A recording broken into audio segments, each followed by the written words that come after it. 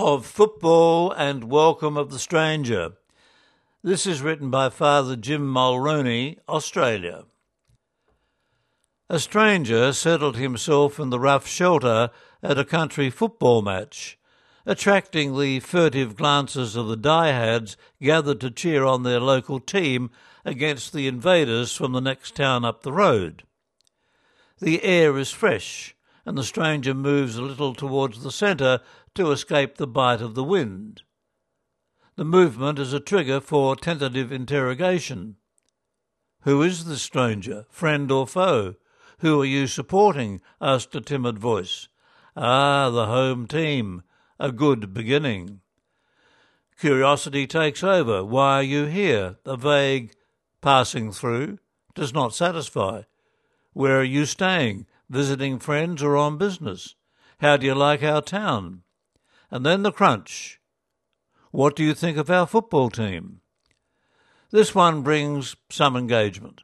The stranger knows football and waxes eloquent about the ebb and flow of the spectacle unfolding on the neatly manicured oval with its ring of trees in autumn bloom, bringing some ease to the situation.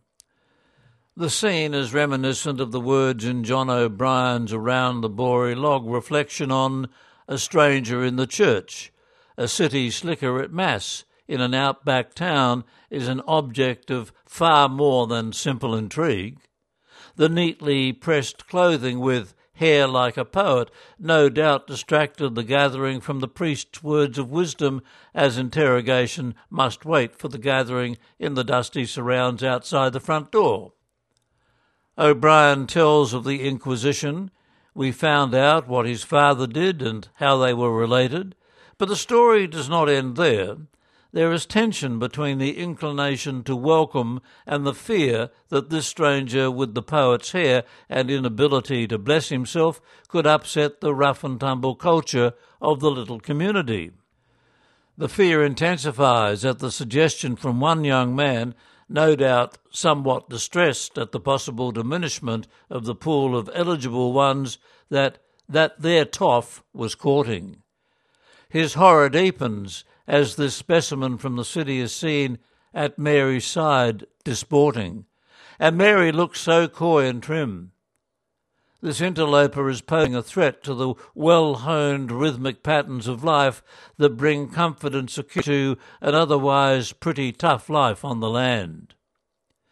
These are stories of shyness, discomfort at the unexpected, fear of the unknown, and even a prickle in the comfort zone.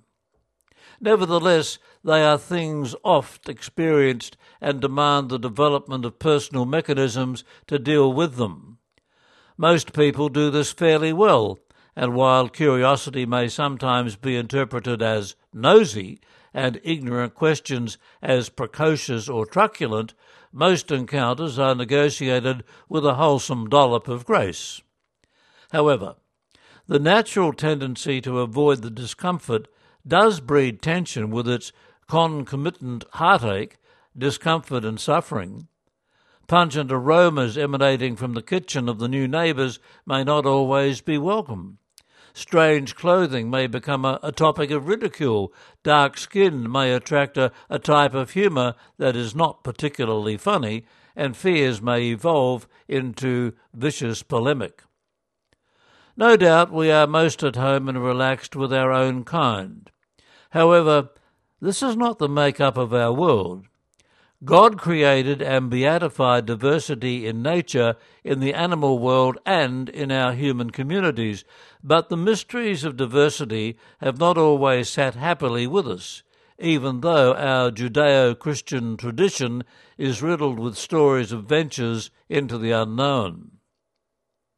Abraham and Sarah wandered far into unknown places and lands in obedience to the Lord's command. Go from your country and your kindred and your ancestors' house to the land I will show you.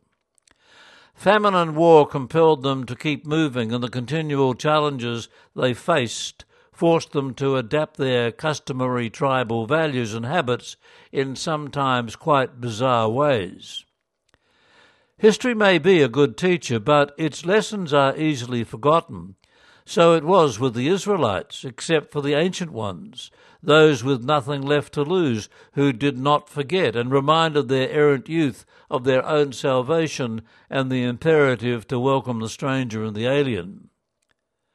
The stranger is to be offered hospitality, they insisted, and the host washes their feet, as well as provides food and shelter, but not interrogation beyond ascertaining immediate needs. The stranger, too, was bound by obligation, only staying for the agreed time and refraining from coveting the goods, wife and daughters of the host, who was to be blessed upon departure. And so the book of Deuteronomy details this practice as law, lest it be again forgotten. You shall not deprive a resident alien or an orphan of justice. You shall not take a widow's garment in pledge. Remember that you were a slave in Egypt, and the Lord your God redeemed you from there. Therefore, I command you to do this. Abraham lived in quite a different society from ours today, but the challenge to offer hospitality remains, although how it is delivered, of course, must vary. The law expressed in the book of Deuteronomy is no indication that the people readily practiced the injunction of hospitality to the stranger. It is far more likely that they didn't. And like many today, they had forgotten their own days of slavery and the salvation they received. Even the wise King Solomon forgot, conscripting slaves to support his empire. Foreigners became forced labour. The people forgot they were once slaves led to freedom by the Lord.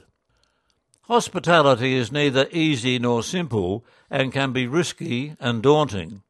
Yet God's creation is given for all to share, its produce for the benefit of all the people, not just the first squatter on the block.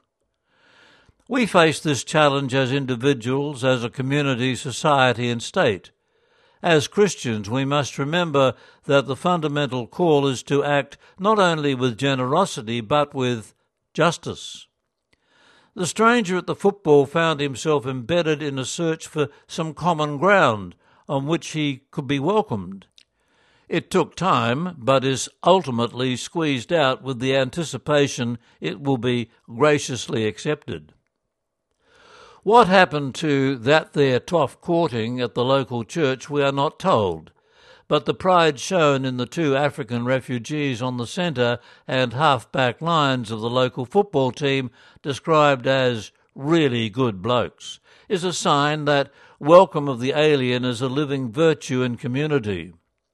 The stranger finally won some approbation, signalled by the acquiescing nodding of heads when he added, "and damn good footballers too." Nevertheless, we still have far to travel in the quest to embrace the miracle of diversity with which we have been blessed by our Creator. That article was written by Father Jim Mulroney, who resides in Essendon.